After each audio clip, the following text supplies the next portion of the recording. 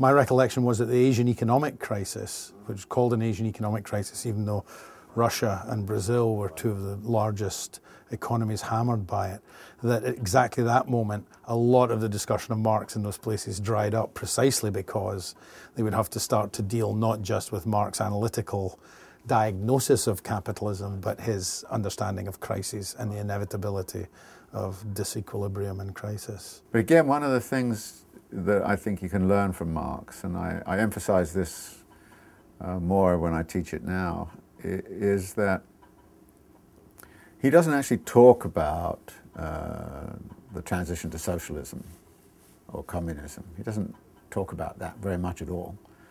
And in fact, he doesn't talk about that. You know, he was not anti-utopian, so that he didn't want to lay out blueprints. But what you do get in Capital is a theory of how societies change. And a lot of that is located in a footnote in chapter 15, which now I spend a lot of time on. I spent about a whole session on just on that footnote, which I didn't do when I was teaching it back in your time. I didn't recognize quite the significance of that. But as a theory of social change, it not only tells you how... Which footnote is? It's the footnote where he talks about his relationship to Darwin and how technology discloses the relations, the social relations and relation to nature and all those kinds of things.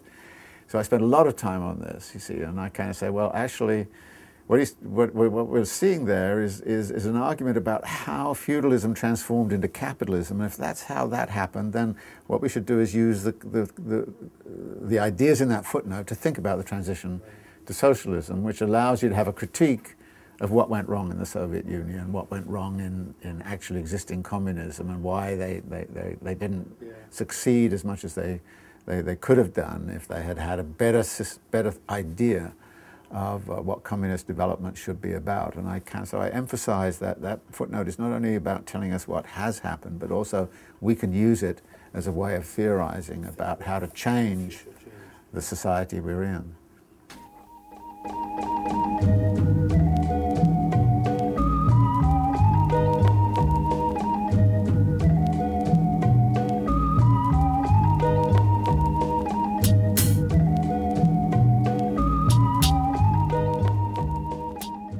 As I probably remarked in the first lecture, Marx rarely, if ever, attempts to create a kind of a manual of procedure that he's following. So if you want to know what his method is, you have to either watch him do it, like as you do in Capital, or else you have to resort to sort of consideration of these occasional, very cryptic, condensed statements about how he is going about understanding the world and what it means to try to apply that method to the understanding of a capitalist mode of production. And in this footnote, he actually lays out many basic ideas. And the first, of course, deals with his relationship with Darwin, when he kind of says a critical history of technology. Again, an interesting phrase, because at this point in time nobody had ever thought probably of writing a critical history of technology, so that in itself was an innovative idea at the time. But he said, would show how little of the inventions of the 18th century are the work of a single individual. As yet such a book does not exist. Darwin has directed attention to the history of natural technology, i.e. the formation of the organs of plants and animals, which serve as the instruments of production for sustaining their life. And this is an interesting idea, that evolution is equipping organisms with instruments of production for sustaining their life. And then Marx goes on to say, does not the history of the productive organs of man in society, of organs that are the material basis of every particular organization of society, deserve equal attention? And would not such a history be easier to compile, since, as Vico says, human history differs from natural history in that we have made the former but not the latter? Vico's argument was that as far as natural law was concerned, we would never be in a position to understand it. That was God's domain, and God works in mysterious ways, so we would never really properly understand it, but that we could understand what we ourselves had done, and that therefore human history was less mysterious, or could be made less mysterious, simply because it was humans who had made it, and Marx is taking up that idea. Now, the point of the history of technology has been actually already advanced and set out a couple of times already in the preceding pages. For instance, if you go back to page 286, there he talks about Franklin and defining man as a tool-making animal.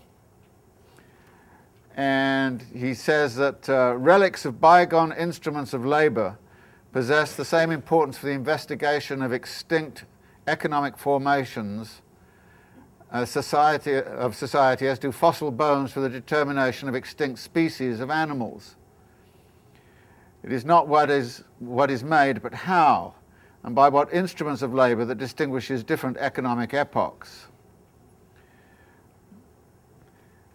There's a footnote there, footnote 6, where he says, the writers of history have so far paid very little attention to the development of material production, which is the basis of all social life, and therefore of all real history.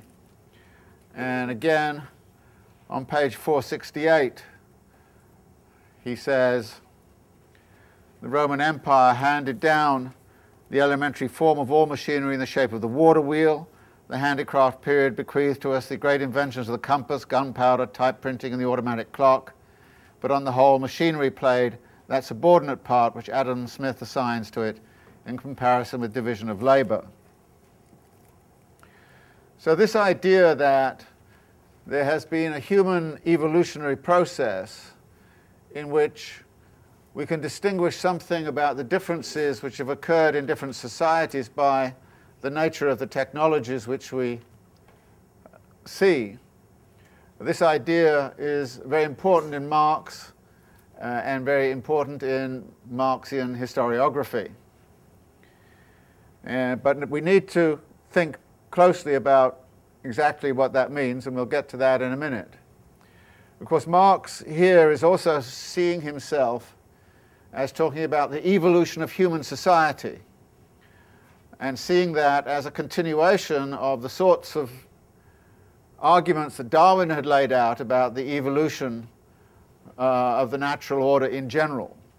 So in a way, Marx saw himself as continuing Darwin's work into human history, but with a qualitative shift for the reasons that Vico had laid out. But he was greatly admiring of the way in which Darwin had actually been prepared to write about evolution in the particular way that he had, even though elsewhere you find Marx being critical of what it is that Darwin actually sees. In a kind of a commentary he wrote to Engels, I think it was, and I'm quoting from memory here, Marx says something like, it's amusing to see how Darwin, when he looks at nature, sees all of those divisions of labor and specializations of functions and all of the competitive world and survival of the fittest and all the rest of it that actually was characteristic of British industrial capitalism at the time.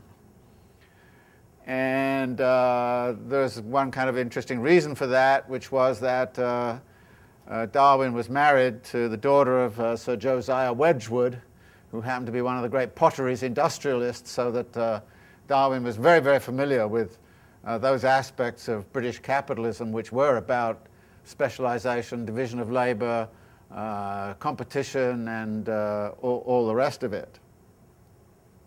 Of course, in the history of evolution, the Russian evolutionists couldn't understand Darwin at all, and they emphasized things like cooperation and collaboration. And one of the famous sort of naturalists from that environment was none other than Kropotkin, who sort of provided the antidote to social Darwinism by talking about societies based on mutual aid and understanding. But in a way, Darwin's predilection to see British society in the natural world is given away in Darwin's actual introduction. Because Darwin, in his introduction to The Origin of Species, says, well, he was casting around for a way to think of the things that he was looking at, and he got very impressed when he read Malthus's Principles of Population. So it was a kind of a social analysis that Malthus produced, which was Darwin's inspiration. And since by and large Marx could not stand Malthus, it would be understandable that Marx would very quickly see in Darwin's Origin of Species, by that reference, that there was a social underpinning, a set of social metaphors that were going to be drawn into the actual way in which Darwin depicted the evolutionary process. So the thing we draw from this is that Marx is going to be concerned with an evolutionary process, with a dynamics. He's never going to talk about society as some static entity. He's always going to talk about it as something in motion, constantly evolving from one form to another. And this, of course, underlies the language which we've drawn attention to several times, which is this language about process. Marx is always talking about the fluidity of process, the fluidity of change, how things are changing, how this is evolving out of that. And in this chapter, of course, we're going to see how industrial capitalism emerges out of manufacturing, and how simpler systems of cooperation and divisions of labor are put together in a radically different way to constitute a distinctively capitalist mode of production, which is different from the manufacturing mode of production which he has analyzed in the preceding chapter. The second part of this quote is, I think, even more intriguing and more important to grapple with. What he does in the second part is to set up an argument about relations between what I will call moments. He says, technology reveals the active relation of man to nature, the direct process, the production of his life, and thereby it also lays bare the process of the production of the social relations of his life and of the mental conceptions that flow from these relations. What this is doing, in effect, is setting up a set of categories through which we start to look at this evolutionary process. And the categories look like this. We have technology.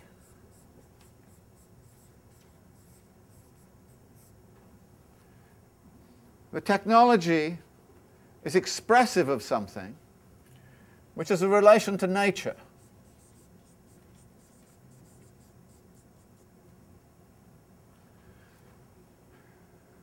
Then we talk about the actual process of production.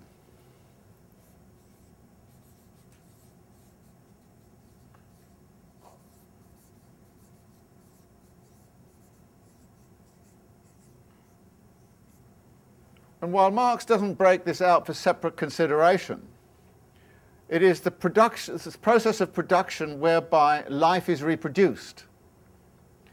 So we have, if you like, another category here which we can, in a shadowy way, introduce, which is the reproduction of daily life.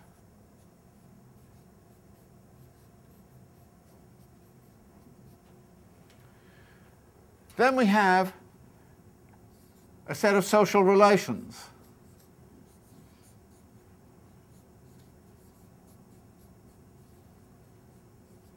And then we have a set of mental conceptions of the world.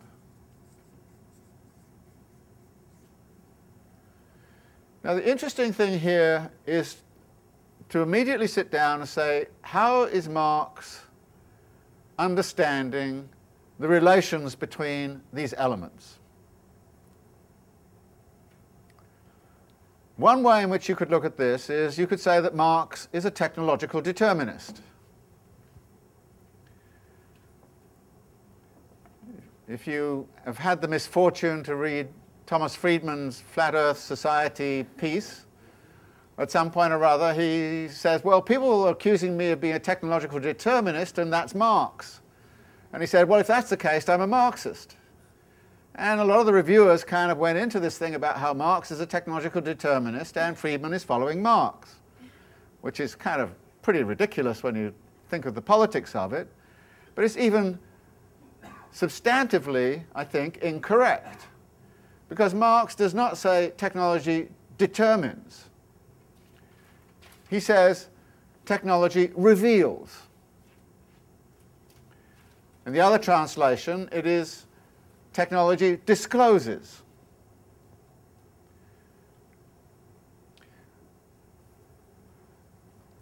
The relation to nature. So we're going to look at that relationship then between technology and nature.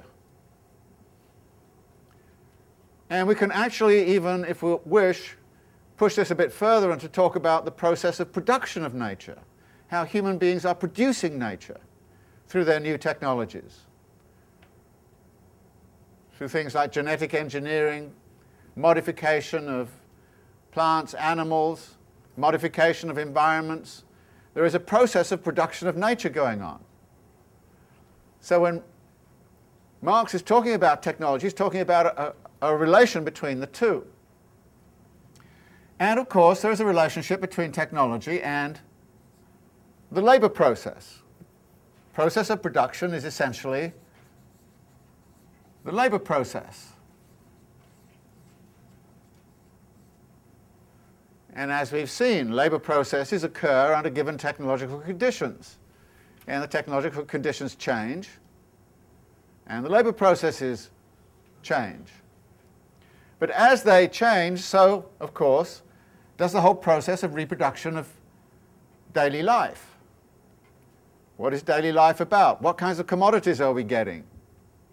How is daily life lived by the laborer in the factory, but also in the reproduction process? And of course, technology is caught up, as is our reproduction of daily life, with social relations. In social relations and mental conceptions. Mental conceptions are embodied in technologies, right? At the same time as technologies profoundly affect our mental conceptions. I mean, we started to understand the world very, very differently when we had things like microscopes and telescopes. We started to understand, the technology that allows us to see. It's an extension of our seeing capacity. We can now see into outer space, thanks to Hubble telescopes and things like that. So the technologies are altering our mental conceptions at the same time as our mental conceptions are being embodied in the technologies. So what I think Marx is doing here is setting up these categories in order to draw attention to those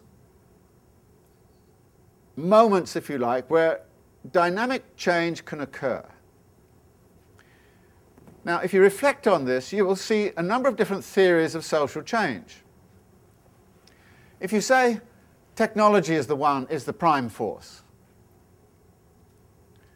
and it causes all the others to change, then you're in a position of being a technological determinist. If you say nature is the prime force, then you're being an environmental determinist. You'd be a Jared Diamond or a Jeffrey Sachs. If you said the process of production, the labor process, is the primary force of change, you'd be siding with a lot of the autonomista worker Marxists in Italy who somebody like John Holloway, who kind of says, in changing the world without taking power, the only place where real change occurs is through a transformation of laboring.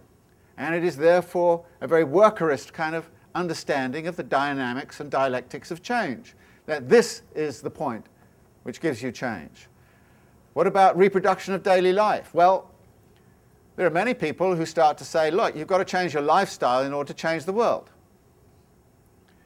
If you want the world to change, then you have to sort of change your consumption habits. The personal is political, and movements around sexuality, movements around the actual reproduction process in the household, all those kinds of things play a very big role in social change. So you'll find people who kind of say, well, that's where it's really at. And then, of course, social relations. I mean, you could say Marx was not a technological determinist, but he was a class struggle determinist. Class struggle is the moving force of history. And he says that in various places. It is a moving force of historical change. What about mental conceptions of the world? Well, if you're a Hegelian idealist, you say it's all, that's what really is critical. And you don't have to be a Hegelian idealist to say, actually, it's ideas that change the world. And you'll find people write things and say, well, it was the change of ideas that changed everything. In her most recent book, for example, Naomi Klein in Disaster Capitalism comes close to attributing it all to the ideas of Milton Friedman. I mean, she does. And I mean, there's some very interesting, very good stuff in there, but at a certain point, it seems like the forcing thing was Milton Friedman sitting down there and rewriting a bunch of ideas, and then everybody suddenly got them locked in their head and started behaving like mini Friedmanites. So it is interesting when you kind of look at this to say, well, how many historical things have you read which puts one or other of these in the forefront of the thing? Now, is Marx doing that? Is Marx actually doing that here? And I don't think the answer is, from what you've read of Capital so far, you'd have to say no. He doesn't use causal language. He doesn't say a change in this causes all of these things to change. It's not even a kind of interactive, dynamic model in which that affects that, and then this affects something else, and it comes back and affects the technology. I don't think it's even that. More problematically, the question is this a classic Hegelian idea of the totality? Because Hegel's idea of a totality was elements which are locked together as internal relations each of each other. And it's a kind of organic view of the totality. And again, I don't think Marx is being Hegelian. He probably sets it up coming out of the Hegelian view that you need to specify the distinctive moments which are at work transforming the world. But in a Hegelian view, this organic system, if you like, would have an immanence. It would be evolving in some kind of way according to a very tightly specified dynamic of possibilities. Marx, it seems to me, is leaving this much more open. It's a much more ecological kind of system. These are in relation to each other, yes, and they're constantly interactive with each other. But you cannot actually determine the interaction within the world of nature, for example, simply by looking what's happening everywhere else. There is something autonomous about every one of these moments, so that there is the possibility of all kinds of radical transformations occurring. And if you look, and this is something we need to look at in this chapter on machinery, if you look at how he sets up the argument about machinery, you will see that he invokes many of these elements throughout. He will be talking about mental conceptions. He'll be talking about science and technology, the way in which mental conceptions get incorporated in the machine, the way in which mental conceptions are set up in the design of the machine. So, but he doesn't say, therefore, it's the inventors who've changed the world. Again, for some of the reasons I've suggested. That is, the technology has as much to do with the mental conceptions as the mental conceptions with the technology. There's a powerful connectivity there. Again, these technologies are not absent a connectivity to social relations. And again, you'll see in this chapter, when he's talking about technologies, he's kind of saying the defining thing about a technology is often the positionality of the worker in the labor process and the social relation which comes out of it in relationship to capital. And when he gets to things like, what's going on the land, and what happened when James Watt came up with the steam engine, we see the relation to nature suddenly getting radically transformed. So we have all of these elements which are playing together. And this, I think, plays a very important role in asking questions about how we understand what is going on in the world. And I remember once I was invited to South Korea, 2 years ago now, to chair a jury about the design of a new town, a complete new city they were going to build in Central Korea. And we had all these designs to look at, and I was there with architects, and I was there with urban designers, all this kind of thing, and they were absolutely enamored of the strength of, circle shapes and square shapes and all these kinds of things, and they were actually discussing designs in those terms. And I said, well, look, I think if we're talking about this new city, there are a number of questions we need to ask. And the questions are, what kind of relation to nature is going to be constructed in this new city? How is it going to be articulated? What kind of daily life is going to be lived in this city? And would you as architects or designers or engineers want to live in it? What kind of social relations are there going to be? Because the city was essentially going to be an administrative center. They were going to decant all of the office spaces of all the government ministries to this space. And I just said, that's a recipe for total boring disaster if you think of it. It'll be a kind of socio-technocratic misery, So are those the kinds of social relations you want to live with? And what kind of symbolism are we constructing here? Is this going to be a symbol of national identity? Is it going to be a cosmopolitan kind of idea? What kind of mental conception are you going to try and project into the world with this? So I went around sort of laying out these categorizations. They never thought of this, see, but they thought about it and they thought it was great for about 10 minutes, and then they went back to circles and squares and made their decision. But afterwards, a couple of them came out to me and said, that's such a great way of thinking about it. I'd never thought about that before. Where did you get that from? I said, well, it's in footnote 4 of Capital, chapter on machinery and industry. And of course, they can say, well, oh, God, there you go again. We always knew you were kind of just like that, So, but actually, if you were doing an anthropological inquiry into something, wouldn't this be a sensible set of issues to sort of just set up at the outset? Let's think about all these things. Let's think how they are interactive together. Let's think about the dynamism that is working them through.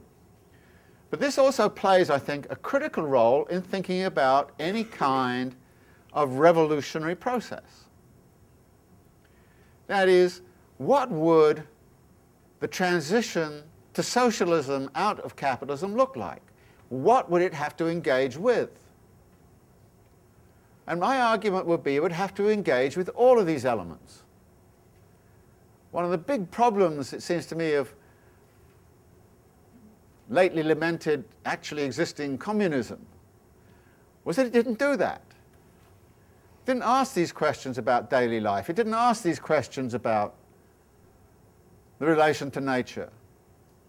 It didn't imagine a world of dynamic interactions and dynamic transformations.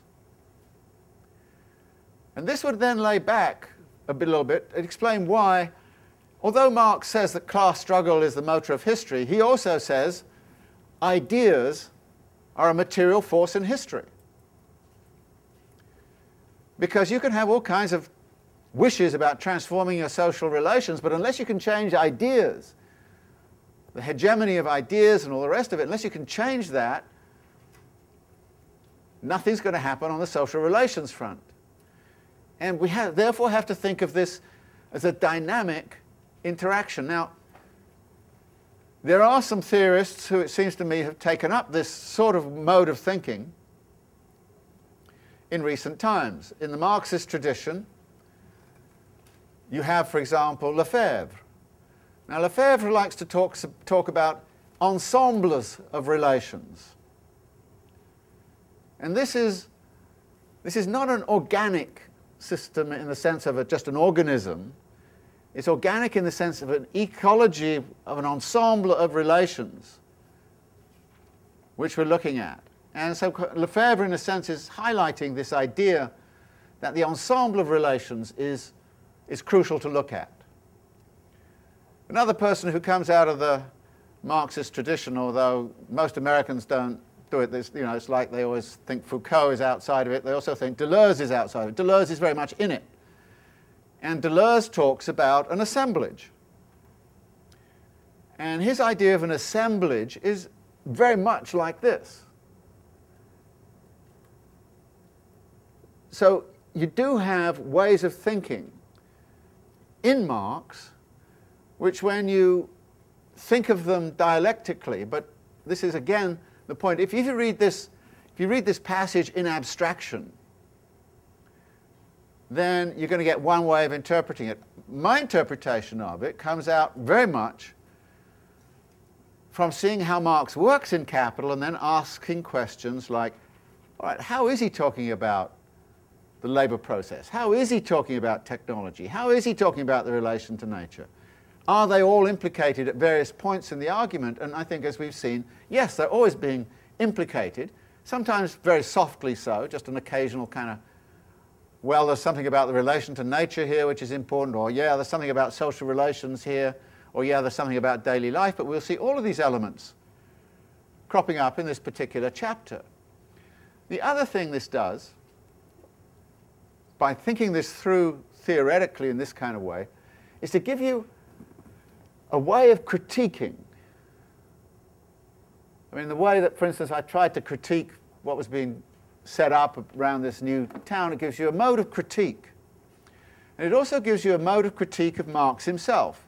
To what degree is he making suppositions about, for example, the way in which mental conceptions get internalized in technologies, and he omits, as it were, certain other aspects of the problem. In my view, for example, in this chapter, he pays very little attention to the reproduction of daily life, except in a few specific places. And you could genuinely critique him for that. And as I think we will see as we go through, I think there are some very interesting residual problems which he leaves in his account of machinery and modern industry, which we'll get to in due course. So it's a way of saying, well, okay, Carlos, you've set this up in this particular way. How well are you really keeping to it? And the answer is pretty damn well, but there are many elements where you could kind of say there's real room for significant transformation or improvement of what he's had to say. So that you're not locked in, as it were, to, oh, well, he has said everything that has to be said about the universe. But I find this way of thinking about it very compelling, provided you don't treat it as a causal structure, you don't treat it as a deterministic structure, you don't treat it as a sort of a Hegelian totality structure, but you treat it as a kind of open ensemble or an open assemblage of moments in a process, because he's interested in the evolution of society. That's the first part of this quote. I'm interested in how society evolves. Second part of the quote is, it's going to evolve by all of these being evolved in a co-evolution process of some kind. So he's setting up a co-evolutionary model of how to understand the dynamics of capitalism and how to understand the transition from feudalism to capitalism. And I think that the implication is, therefore, that we should be thinking about this kind of thing in thinking about the transition from capitalism to socialism or anarchism or whatever ism you particularly have in mind. Now, the last part of the quote takes us onto even more complicated terrain, particularly when put in relationship to this part of the quote. Here he says this: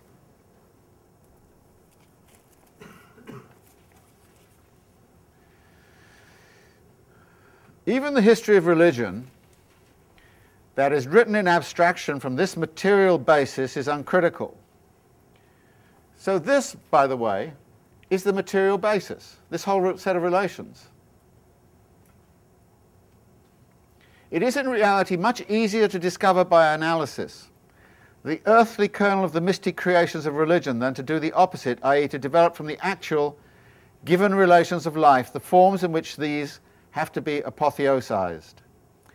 The latter method is the only materialist and therefore the only scientific one. The weaknesses of the abstract materialism of natural science, a materialism which excludes the historical process, are immediately evident from the abstract and ideological conceptions expressed by its spokesmen whenever they venture beyond the bounds of their own speciality.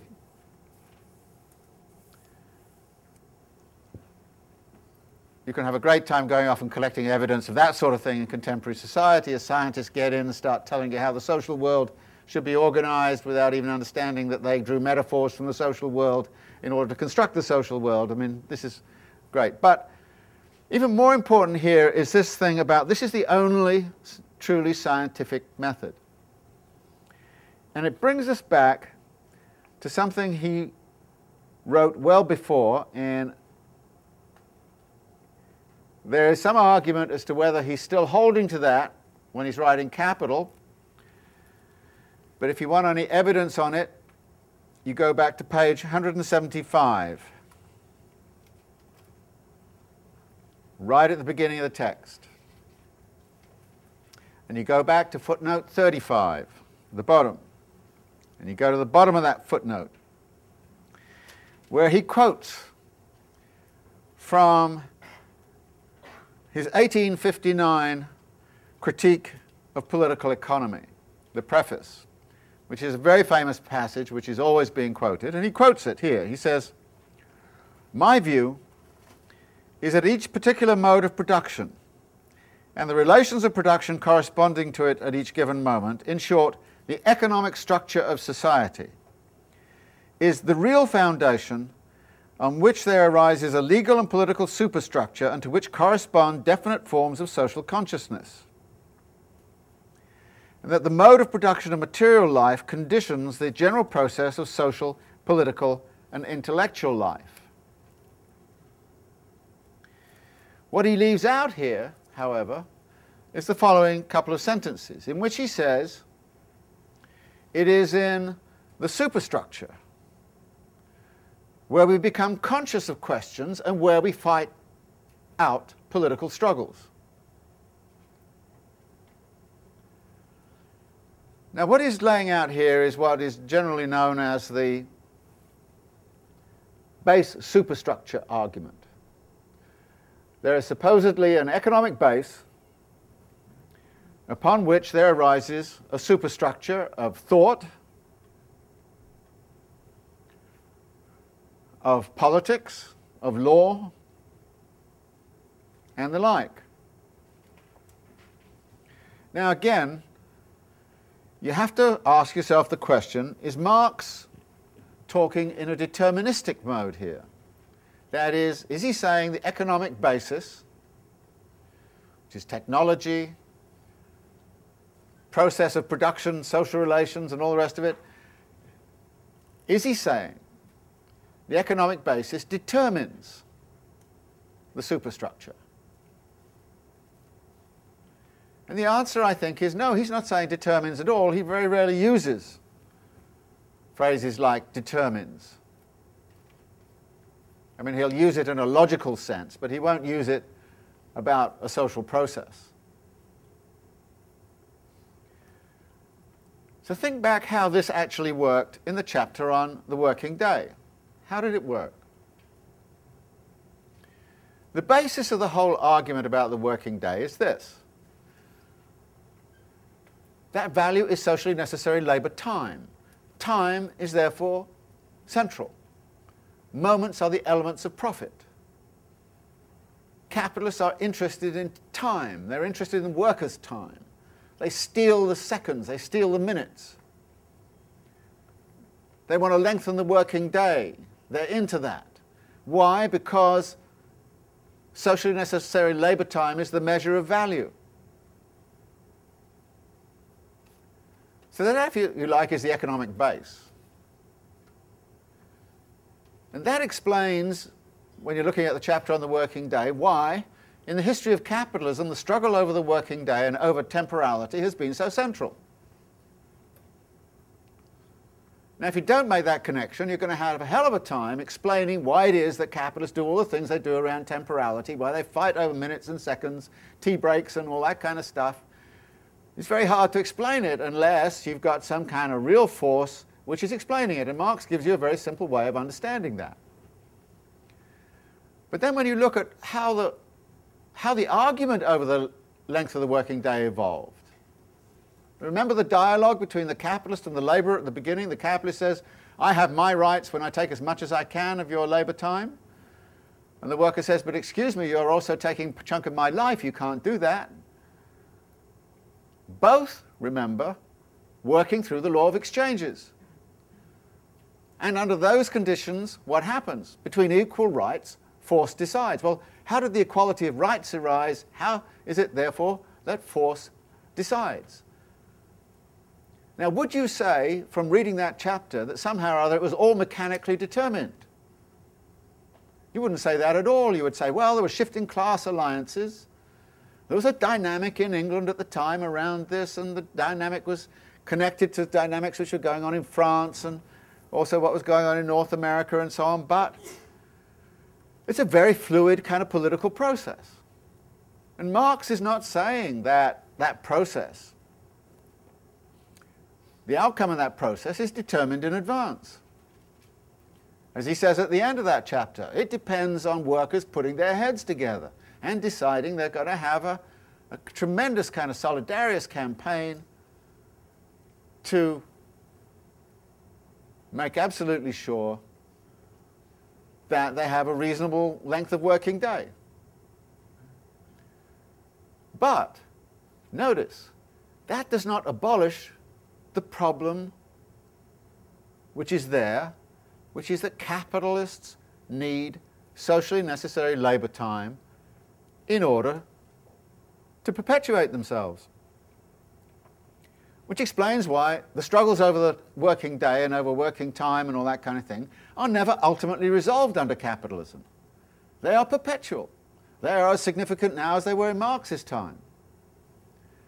They're registered differently, there's a different legal superstructure, there's different politics around it and all the rest of it, but it's the same damn problem.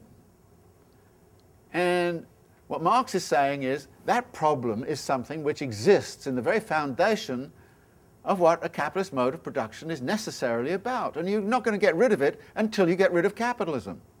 End of story. Yeah, you can nuance it, you know, you can have a 35-day week, and yeah, you can go to a 35-hour week, you can have, you know, all kinds of adjustments of that kind, but you can't get rid of the problem, and the debate will not go away. The capitalist class will, at various points, come back, as it has come back, and say, we want more hours, we want more time. There's a big protest about the CUNY contract tomorrow, right? And the last CUNY contract extended the working year of CUNY employees by about 4 or 5 days. That's what they wanted. They wanted the extra time. So it never goes away. It's always there. It's always there. Everybody's always facing it. So what Marx is saying here is that the only scientific method is you need a concept, and this is where the value theory concept starts to really kick in. You need a concept which helps you explain why that phenomenon is always with us and won't go away. And that phenomena is, as he would say, in the economic base. And that's what the economic base is about. So I think what you have to do here is to say again, this is not a deterministic relationship, it's more a dialectical relation. A dialectical relation between the constant search for socially necessary labour time on the part of the capitalists and the constant forms of resistance from those people from whom the surplus labour time is constantly being taken away. And that's the working class, which then does indeed put you into the dynamics of class struggle. So here he is not, I think, getting into, again, a causal, simple kind of mechanical sort of model. And one of the biggest difficulties, it seems to me, are the positivist readings of Marx, the mechanistic readings of Marx. I mean, somebody who comes in who says the only model of science which is valid is causality, mechanistic understanding, would read this and turn this into a mechanistic model. Then they would test it and find it's all wrong and say, well, so Marx is stupid. I mean, that's what a lot of them do. And there are a lot of people within Marxism who do that. For example, the idea that productive forces are the motor of history is a very long-standing one within many communist theorists, and even outside of communist theories. If you want to get one of the best examples of a very intellectual defense of the idea, you'll read G.A. Cohen's Karl Marx's Theory of History of Defense, which argues that Marx is attributing to the productive forces, i.e. technologies, a primacy in the transformation, in historical transformation. So there's been a battle within Marxism over this question. The big battle is between those who say it's class struggle and those who say it's technology. Now we have the autonomistas saying it's the labour process. So even within Marxism you will find very significant battles, including also over the base and superstructure imagery. But this is one of the places where you can start to sort that out. But again, you don't sort it out theoretically in the sense of kind of, I don't know, finding odd quotes from Marx that support the class struggle view or some other view. You sort it out, it seems to me, by actually looking carefully at how he situates all of these elements together in the account that he's giving in Capital. So that is why this cryptic theoretical statement at the beginning of Machinery and Large-Scale Industry is so important, because it says something about that, but it also draws your attention to the fact that he has this in mind in writing this chapter. So one of the things you have to do is to read this chapter with this in mind. Don't treat it as some sort of aside. No, you've got to read the chapter as an example of how this sort of thing works. And if you do it that way, I think you'll get a very good idea of exactly how Marx actually proceeds, as opposed to the myriad accounts you'll have of how Marx was supposed to have proceeded, many of which are guided by, as I've said, positivist, causal logics and so on, which Marx just doesn't utilize in Capital. You can't find it. Okay, I'm going to stop here and get some discussion from you on this. I mean, are there some things here that you're kind of finding problematic and want elucidated? Yeah. It seems like Marx lays out these elements pretty clearly, and I'm wondering why he left out some of these elements that he pretty lucidly sees and separates in his own account. And then the second part of my question... In his own account of what? Of Machinery? Of Capital and Machinery. I mean, throughout the book, I think he references some of these things, but there's clearly a lot more tension. Yes, agreed. And the second part of the question is if Lefebvre is then foregrounding sort of these issues of the reproduction of daily life, or if it's more that he's simply filling in what he saw as something that was underanalyzed by Marx and others. Yeah, I think no question Lefebvre in the Critique of Everyday Life is trying to correct what he saw as a lack of attention to this reproduction of daily life, everyday life kind of issues. And so there's no question that Lefebvre thought this was a gap. And it was through that he started to mount a critique of Stalinism within the Communist Party. You know, it was through that sort of strategy that he pursued that path and began to develop a sort of critique of Soviet practices, which led him eventually to be thrown out of the Communist Party. But yeah, there's no question that Lefebvre saw some of these elements under-theorized.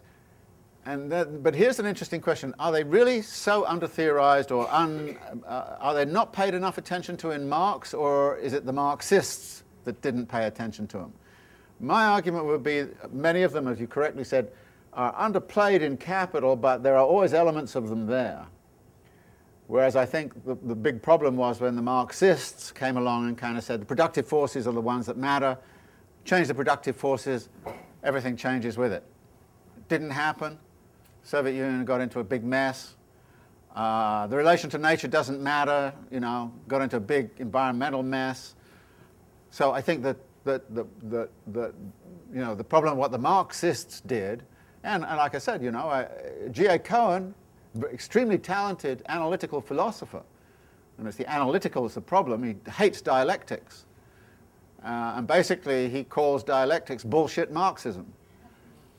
So they had a logo where the analytical people the analytical Marxists called themselves the non-bullshit Marxists. So yeah, I mean, there's a lot of problems within the Marxist tradition as how this is set up. But we will look, I think, in this chapter a little bit about how these elements are integrated. Again, sometimes it is in a quiet voice. You know, okay, there's something going on here which you should pay attention to. I'm not going to pay big attention to it because, you know, I want to get to the end of this book, you know, and sort of thing. So it's a bit that, but you will see elements of it. You know, John Stuart Mill kind of naively wondered when he kind of says it's questionable if all the mechanical inventions yet made have lightened the day's toil of any human being. And Marx, of course, answers, well, of course not, because machines were not invented to do that. They were invented to produce surplus value. Now, interestingly, immediately, you're going to find a tension, which Marx is very well aware of, between the idea that machines produce surplus value, when we know that machines are past dead labor and they cannot produce value. So you're going to have a situation where Marx is going to be talking about machines as a source of surplus value, as a source of relative surplus value, when we know that machines are not a source of value. And from this, by the way, will then follow the idea that capitalists get, that machines are a source of value. I mean, if they're a source of surplus value and relative surplus value, they must be a source of value. So therefore, capitalists start to fetishize the machine and believe that the machine is the answer to all things, and we'll see some cases where that comes about. Now, the very first gesture, however, is to set up a distinction between tools and machines. And immediately what you find is that Marx here is talking about not so much the physical notion of the tool and the machine, but its social positioning in relationship to the labor process. So immediately you've got into the idea that the technology and the social positioning and the labor process are three elements in this discussion. And we start to see how those three elements produce something which he calls on 493 the Industrial Revolution of the 18th century. Again, Marx pioneered pretty much in talking about the notion of an industrial revolution. And he's very interested in talking about exactly what the nature of that revolution is. And this first section is about the dynamics of that process.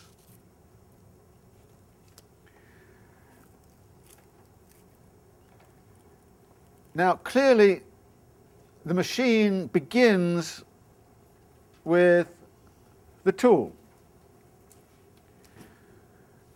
But what happens, as he says on 495, is there is a moment, it's right in the center, that the tool proper is taken from man and fitted into a mechanism. A machine takes the place of a mere implement.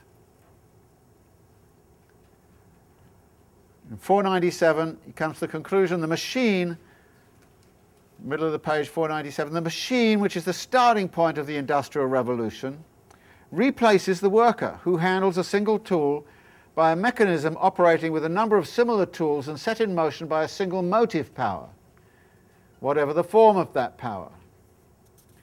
And he then talks, bottom of the page, about horsepower, then he talks about water power, and then on top of 499, he introduces a radical shift in the motive power, when he says, not till the invention of Watt's second and so-called double-acting steam engine was a prime mover found which drew its own motive power from the consumption of coal and water, was entirely under man's control, was mobile and a means of locomotion, was urban and not like the water wheel rural, permitted production to be concentrated in towns of, like the water wheels, being scattered over the countryside, and finally was of universal technical application and little affected in its choice of residence by local circumstances. This means that industrial output is liberated from a certain set of constraints which are given by the natural circumstances. Where are the water wheels? Where's the water power? With coal you can cart it around. You can concentrate it, bring it into the cities. It's a radically different process. And this process, by the way, was critical for the Industrial Revolution in Britain for the following reason. That industrial development in Britain in the 18th century was booming along, but was running into a very, very serious resource constraint. The problem was that your fuel reserves, your fuel resources, were coming off the land. It was biomass, it was charcoal, it was wood. And you're cutting down the forests like crazy. And at the same time, you need land for food production. What happens when there's a competition between energy supplies and food production? That were running head-to-head in Britain to a point where probably the relation to nature would have stopped any further industrial development.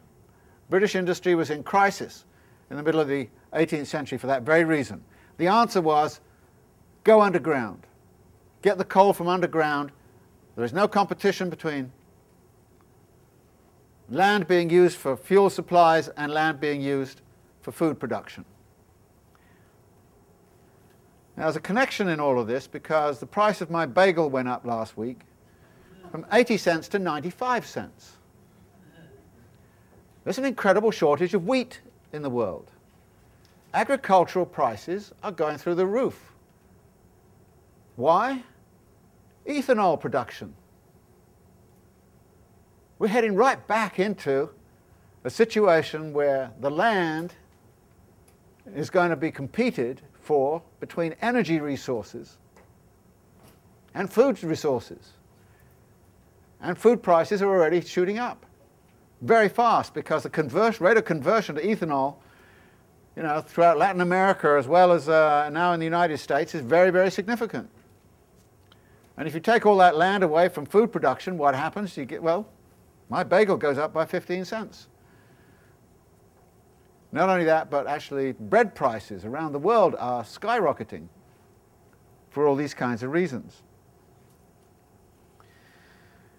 So this move, which can sometimes somehow be seen as a social necessity, a political, economic necessity, given the tensions which existed in British industrialism and food supplies at that time, this move was a technological move that radically transformed the relation to nature, and of course it allowed to be set in train that whole kind of process which allowed the 19th century essentially to mine out all the stored fuel reserves of the Carboniferous period, and the last century to mine out all the stored fuel reserves of the Cretaceous period, leaving us with the question of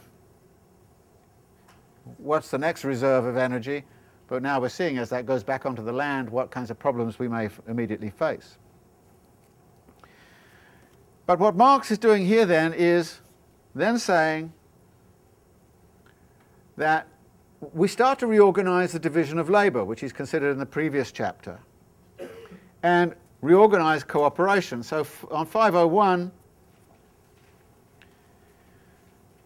he starts to talk about 10 lines down. Here we have again the cooperation by division of labor, which is peculiar to manufacture, but now it appears as a combination of machines with specific functions. And he talks about the similarities, but then he says an essential difference at once appears.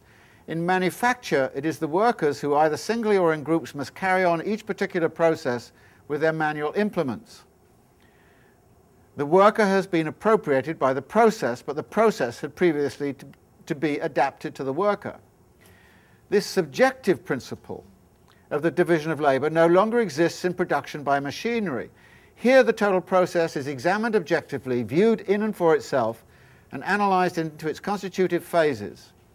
The problem of how to execute each particular process and to bind the differential partial processes together in a whole is solved by the aid of machines, chemistry, etc. Chemistry, science and technology, mental conceptions start to become significant. Middle of 502, the collective working machine, which is now an articulated system composed of various kinds of single machine and of groups of single machines, becomes all the more perfect the more the process as a whole becomes a continuous one.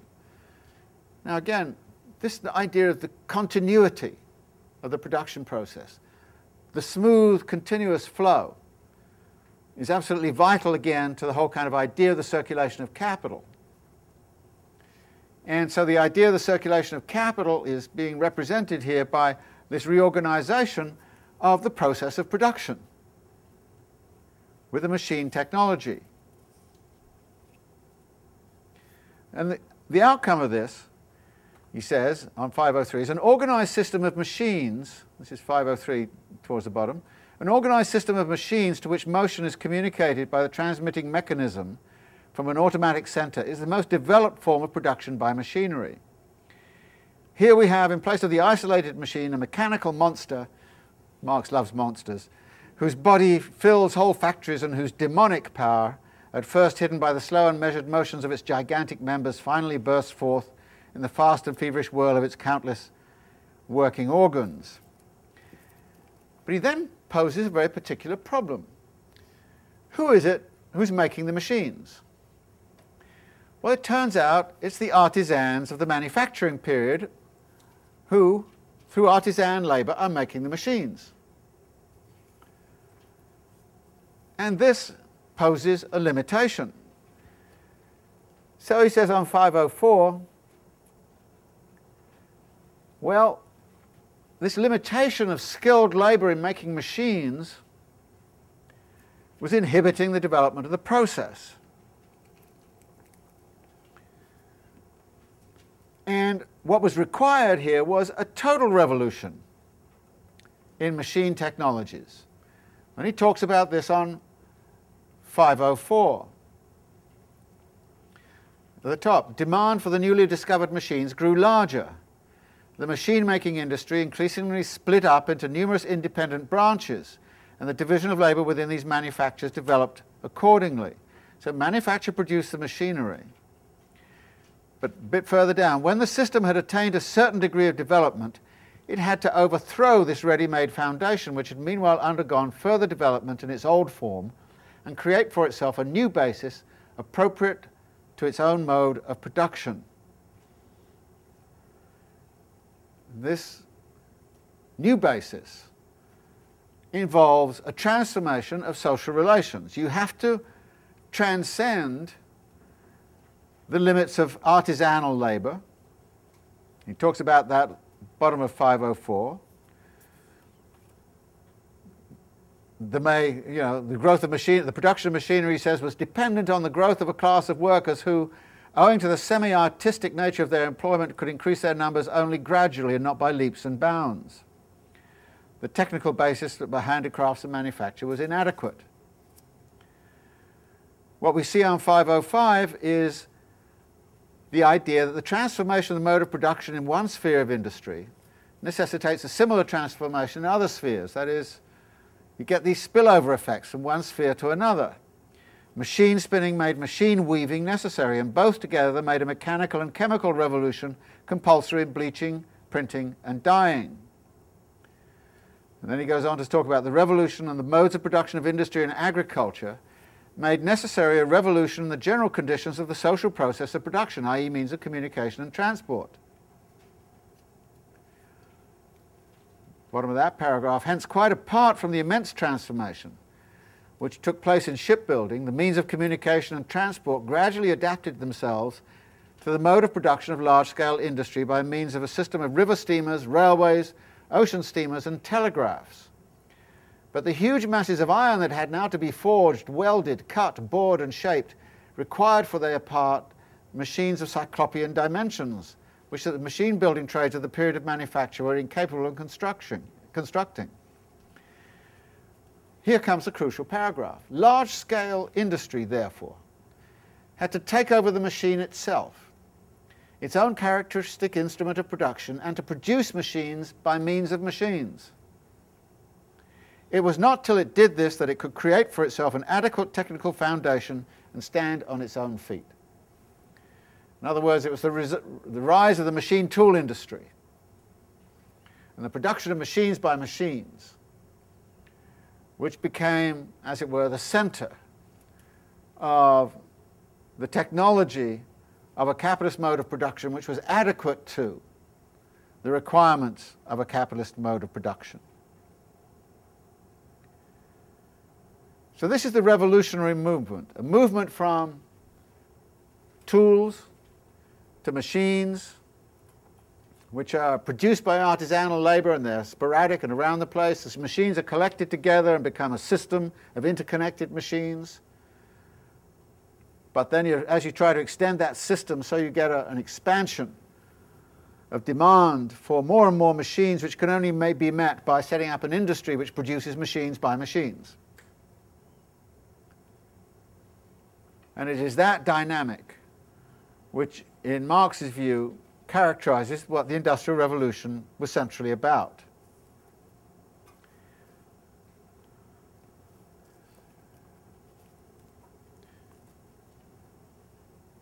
But this had all kinds of implications. And he mentions some of them at the end of this section on 508. There is a replacement, he says, of human force by natural forces, and a replacement of the rule of thumb by the conscious application of natural science. In manufacture, the organization of the social labor process is purely subjective. It is a combination of specialized workers. Large-scale industry, on the other hand, possesses in the machine system an entirely objective organization of production, which confronts the worker as a pre-existing material condition of production.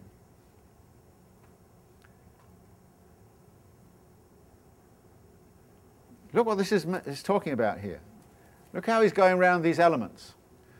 Natural science, technology is being deployed, technologies are being transformed, social relations are being changed, the process of production is being changed, and so is the relation to nature. All of these elements are actually at work in this section. Nothing about everyday life, but all these other elements are in there.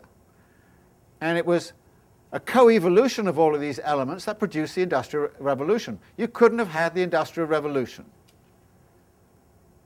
put it this way, without there being a radical transformation of social relations, i.e. the workers moved from being an active subject to being objectively embodied in a radically redesigned labor process, which is using the new technologies and mental conceptions, and of course engaging in a completely different relation to nature through the move to a motive source of power which is underground.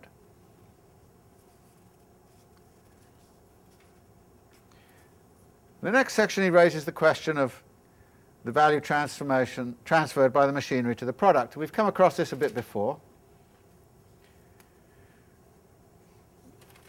We know that the machine is not a source of value. But we also know that the value embodied in the machine has to be transferred to the product. How is it transferred to the product? Well, it's a fictional process, obviously. So Marx, in effect, sets up a simple straight-line depreciation model, which is if the machine lasts 10 years, then 1/10 of the machine disappears into the product every year. So at the end of 10 years, you've got back the value of your machine, because it's all come out in the product. So this straight line thing is actually fairly simply set up. But this then actually sets up a very important idea at the end of this section, which is this. At what point do capitalists stop using machines? We can already get a bit of a sense that capitalists are likely to be fetishistically attached to machines because they can produce surplus value. At what point do they stop producing machines? And Marx lays this out on 513 at the top when he says, "It is evident that whenever it costs as much labour to produce a machine as is saved by the employment of that machine, all that has taken place is a displacement of labour." And then he talks about the difference between the labour a machine costs and the labour it saves.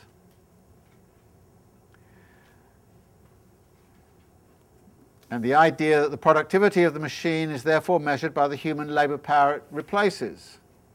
And then he talks about this. And on 515, this leads him to specify a limit. 515 in the middle, he says, "The use of machinery for the exclusive purpose of cheapening the product is limited by the requirement that less labour must be expended in producing the machinery than is displaced by the employment of that machinery. For the capitalist, however, there is a further limit on its use. Instead of paying for the labour, he pays only the value of the labour power employed. The limit to his using a machine is therefore fixed by the difference between the value of the machine and the value of the labour power replaced by it." And then he goes on to talk about, well, if labour has a different value in the United States to what it has in Britain,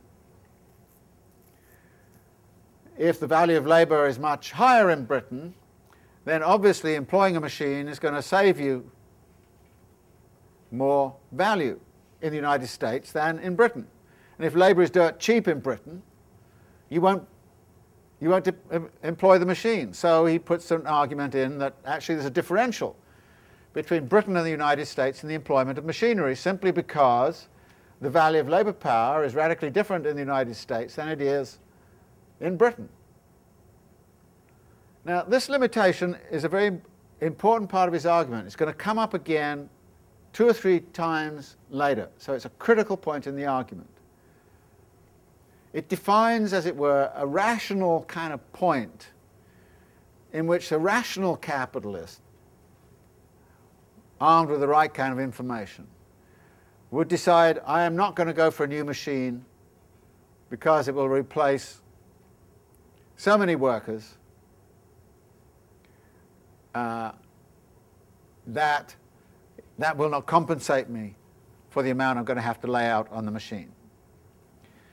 Now, this immediately, of course, reminds us of something important about machinery.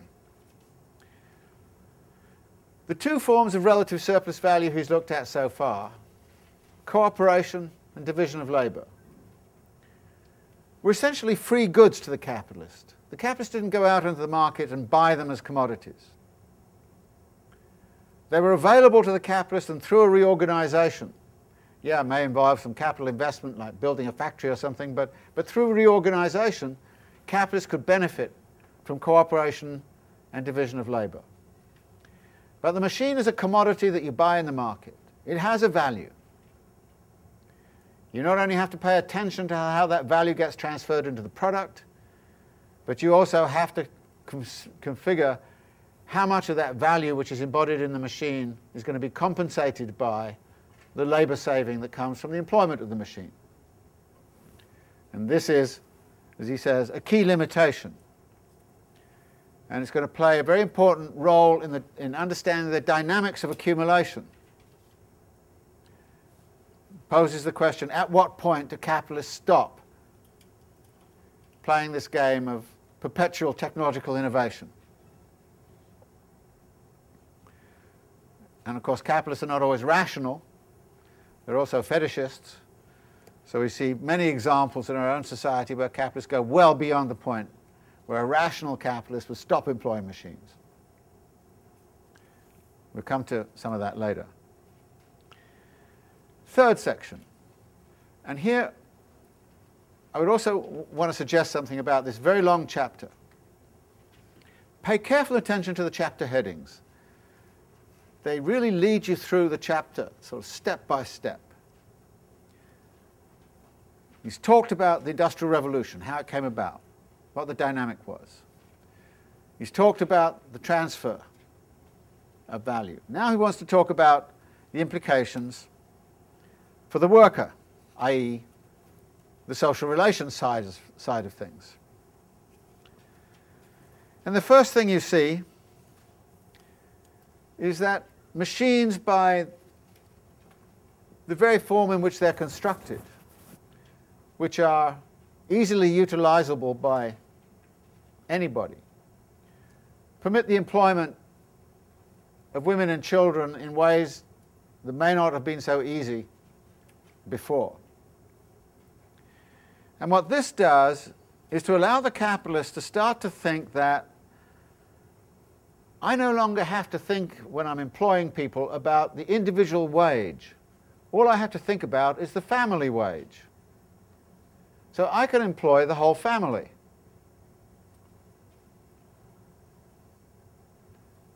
And this immediately leads into those systems, a gang system, where one person would mobilize family, not only their own kids, but nephews and that kind of thing, into a gang and become actually an organizer of labor. So it was a kind of almost collective organization of labor, a gang system. But also, what this means is that the capitalist can start to substitute the idea of all I've got to do is pay a family wage, I can reduce the individual wage. Now, there's some actually fascinating historical examples where exactly that has happened. There was an economic miracle in Brazil in the 1960s under a military dictatorship. And the economic miracle in Brazil mainly consisted in a radical reduction of wages. But it turned out that family wages actually remained stable because all the women and kids went into the labor force. And actually, if you look at the data in this country, since the 1970s, individual wage has tended to stagnate or go down in real terms. The family wage, however, has gone up a little bit and then down a little bit. Family wage is a very different entity. And the two graphs of individual wages since the 1970s and family wages, again, in this country what we've seen is a substitution, as it were, of the family wage against the idea of an individual wage, which of course transforms social relations in radical ways. And it also starts to transform what happens in the domestic sphere. Now, this is not something that Marx pays that much attention to, but as you'll see in the footnote at the bottom of 518,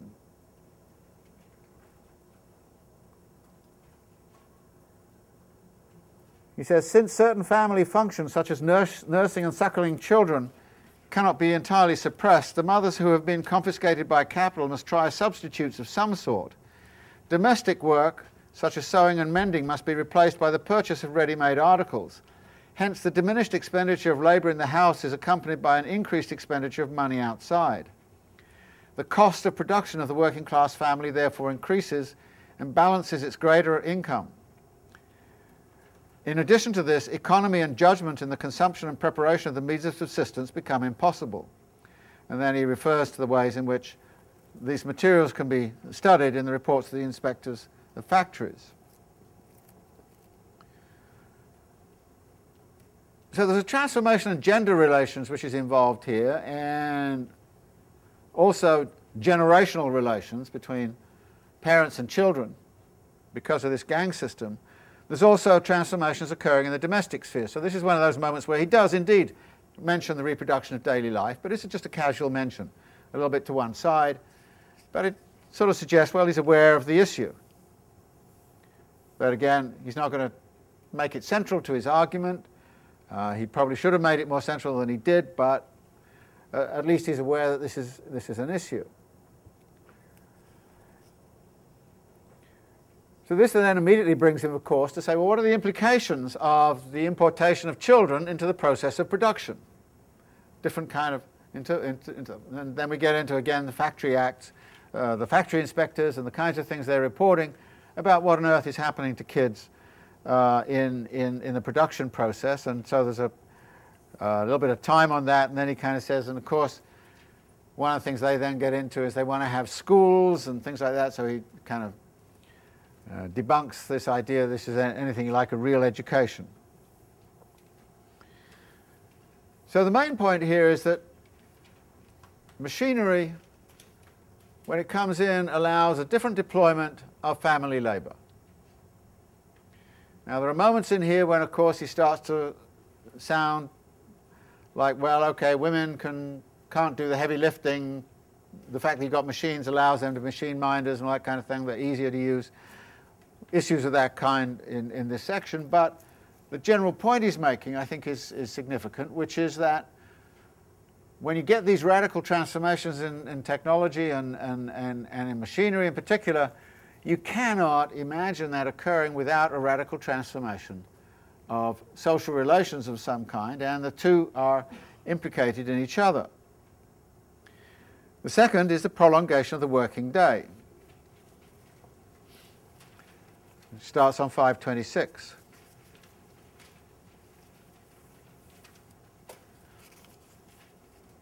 And he talks about the way in which the conditions of labour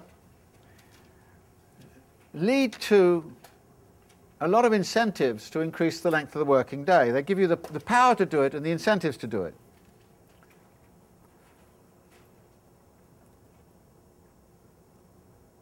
And these conditions are partly this, that the machine, through its objective qualities of the continuity of the production process, which it allows, puts tremendous emphasis on the continuity of the presence of the labourer. The labourer has to be there to service the machine all of the time. The labourer is not in control of the machine is more in control of the labourer. And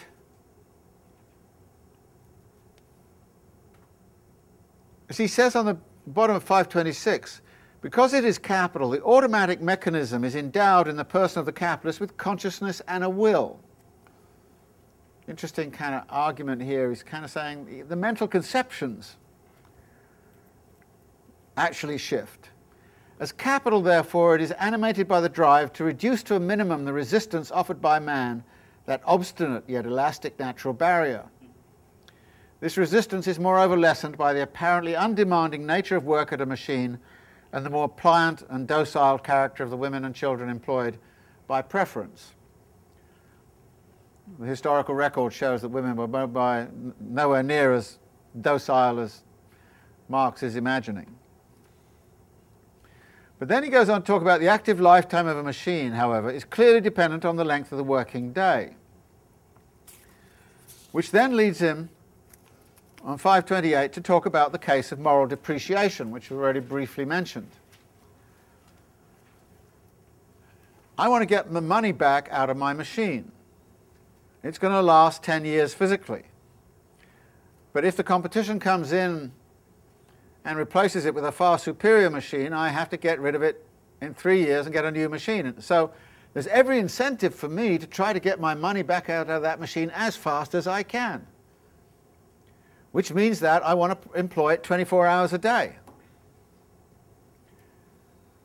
So there's a great incentive out of moral depreciation to keep the machinery working 24 hours a day, which means, of course, you've got to have laborers there 24 hours a day.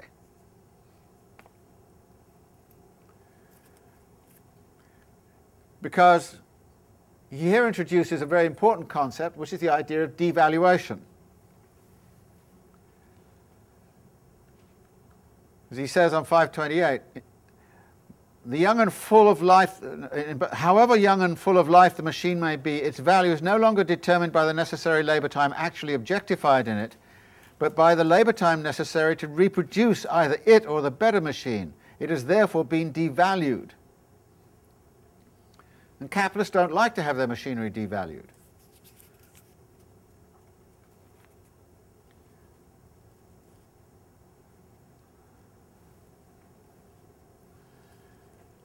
But, of course, capitalists can't do without machinery. And as he says on 530, again at the top, machinery produces relative surplus value.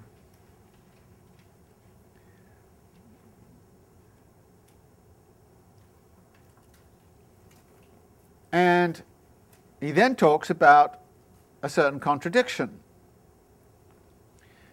Because by removing labour from the labour process, you're taking away the source of value production.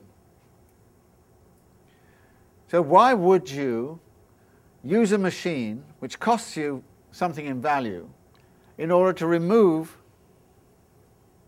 a chunk of the labour force from production when it's the labour force that's producing your surplus value? Conundrum. And actually it's going to be very important for the analysis in capital because it's a contradiction. And he says on the middle of 531, hence, he says, there is an immanent contradiction in the application of machinery to the production of surplus value, since of the two factors of the surplus value created by a given amount of capital, one, the rate of surplus value, cannot be increased except by diminishing the other, the number of workers. This contradiction comes to light as soon as machinery has come into general use in a given industry. For then, the value of the machine-produced commodity regulates the social value of all commodities of the same kind, and it is this contradiction which in turn drives the capitalist, without his being aware of the fact, to the most ruthless and excessive prolongation of the working day. Now what's going on here is this. You're taking the labourers out of production, and as you remember, the capitalist is interested in the mass of surplus value, which is the rate of surplus value times the number of labourers employed. Reduce the number of labourers employed, you've got to have a huge increase in the rate of surplus value to maintain your surplus value. Does the machine give that to you? And if it doesn't, aren't you walking straight into a serious contradiction? In fact, one of Marx's great theses, which he's going to explore in Volume 3 of Capital, is that technology has a destabilizing effect upon a capitalist system. In fact, it undermines the production of surplus value. But capitalists can't stop their search for new machines because, remember, what they're looking for is that ephemeral form of surplus value that comes from that brief time when they have a technological advantage over everybody else. Then they get relative surplus value. But when you aggregate this up and look at the dynamic of the whole system, you kind of say individual capitalists behaving in their own self-interest, i.e. searching for that marginal bit of ephemeral relative surplus value, create a disequilibrium in the whole system, which can create a crisis in the whole capitalist mode of production. And this occurs without capitalists being aware of the fact, which leads him on 532 to spell this out in a different kind of way. Well, bottom of 531. Machinery produces a surplus working population. This is something that's going to come back again and again and again. The role of a surplus working population. It says, which is compelled to submit to the dictates of capital. You throw people out of work by technological innovation. They're sitting out there unemployed. They're extremely vulnerable to being re-employed at a much lower wage rate. So this is advantageous.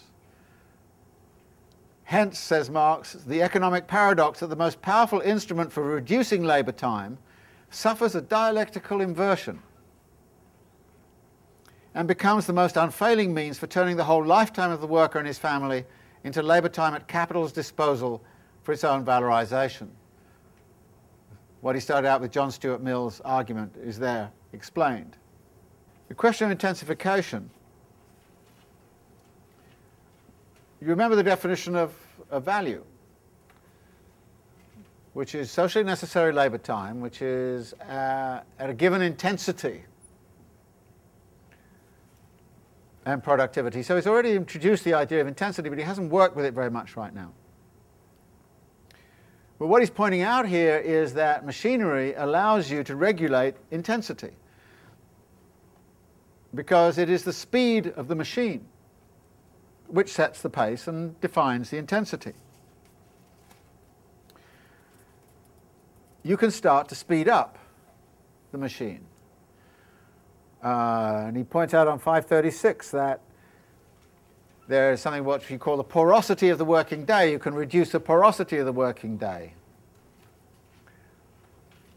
You know, when you're dealing with manufacturing, you know, people put down their tools and have a chat. Well, you can't do that on the assembly line. The assembly line's coming through and you're stuck to, you've got to do it. And then you can speed it up, you know, the Charlie Chaplin modern times kind of phenomena. So what we're dealing with here is the possibility of intensification. But what capitalists also found, this is something else that comes up here, is a tension with the preceding section. What capitalists also found was that a reduced length of the working day allowed them to increase intensity considerably. That if people were working for 12 hours, they couldn't concentrate for 12 hours.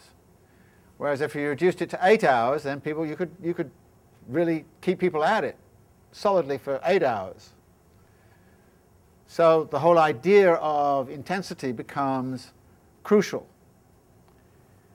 in how the capitalists are managing the workforce, but also speed up becomes entirely possible. So this becomes a thesis that he puts together as a general argument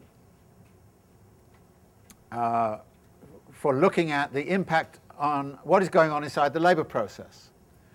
In other words, the technology and the labour process are linked together in such a way as to increase intensity and also to change the nature of social relations. So one of the things you have to do is to recognize that this chapter on machinery is written in that context. And what Marx does is to universalize what is going on in Manchester at that particular period into a general theory about what machinery and large-scale industry are about. Now, there's a very serious argument to be made that if Engels had been located in Birmingham, the whole structure of industry in Birmingham was radically different. You didn't have large-scale factories. You'd had what we would call agglomerated small workshops producing guns and jewellery and the sort of gun and jewellery quarter of Birmingham was a very famous production quarter which is very analogous to some of the industrial structures which have arisen in Silicon Valley and all the rest of it since. In other words, it was a much more decentered kind of system, a lot more subcontracting, a lot more kind of integrated. It was a very, very dynamic industrial form, which Marx seems to know very little about. So he doesn't actually use the Birmingham experience to talk about what industrialists do. So he tends to think that all industrialists will go the way of Manchester, when in fact a good segment of industry, even at that time, was going the way of Birmingham. And if you look analogously today, you would say, well, you know, if I went to South Korea, particularly 4 or 5 years ago, and I'd look at all the employment and the chaebols and all of those kinds of things, I would come up with a Manchester view of the world. If I went to Hong Kong and saw all of the kind of industrial organisation, the sweatshops and all that kind of stuff in Hong Kong, I'd end up with a Birmingham view of the world. And actually the Manchester versus the Birmingham view of the world has been very important in understanding the dynamics of industry. There is, I think, a serious bias in this chapter towards the Manchester view of the world. And I think we have to, I'll lay that out because that's one of the arguments I want to emphasize next week, that we're going to be talking about the Manchester system. And what Marx is doing from that is saying this is going to become universal. And to some degree it has become universal, because the Manchester system of the sort he's talking about is indeed the sort of system you would have found in Pittsburgh. It's the kind of system you'd find in Detroit. It's the kind of system you would find in South Korea. But it's not the kind of system you'd find in Bavaria or the Third Italy, or you'd find in say, the sweatshop complexes of Los Angeles, or in Hong Kong, where it's sort of small workshop organization. So we have to figure that in here. So this is, if you like, very important to put down a historical marker and say, look, this is what Marx is working from. I think he did a very good job of working on it from that perspective, but it's not the only perspective there is. So we've got to bear that in mind in going through the rest of this chapter. So I want to go to the end of this chapter, but I also want next week to do the chapter on absolute and relative surplus value, which is chapter 16, which is relatively short. This chapter on machinery is a long chapter, and like I say, you have to go through it and say, okay, what's he dealing with? Okay, here's the revolution, here's the transfer, here's the effect on workers, here's the factory system, here's what struggles are about, so on. So he goes through a whole set of ideas, and you'll see him moving around some of these elements as he does so. But we'll get back to that question you raised next week. Okay?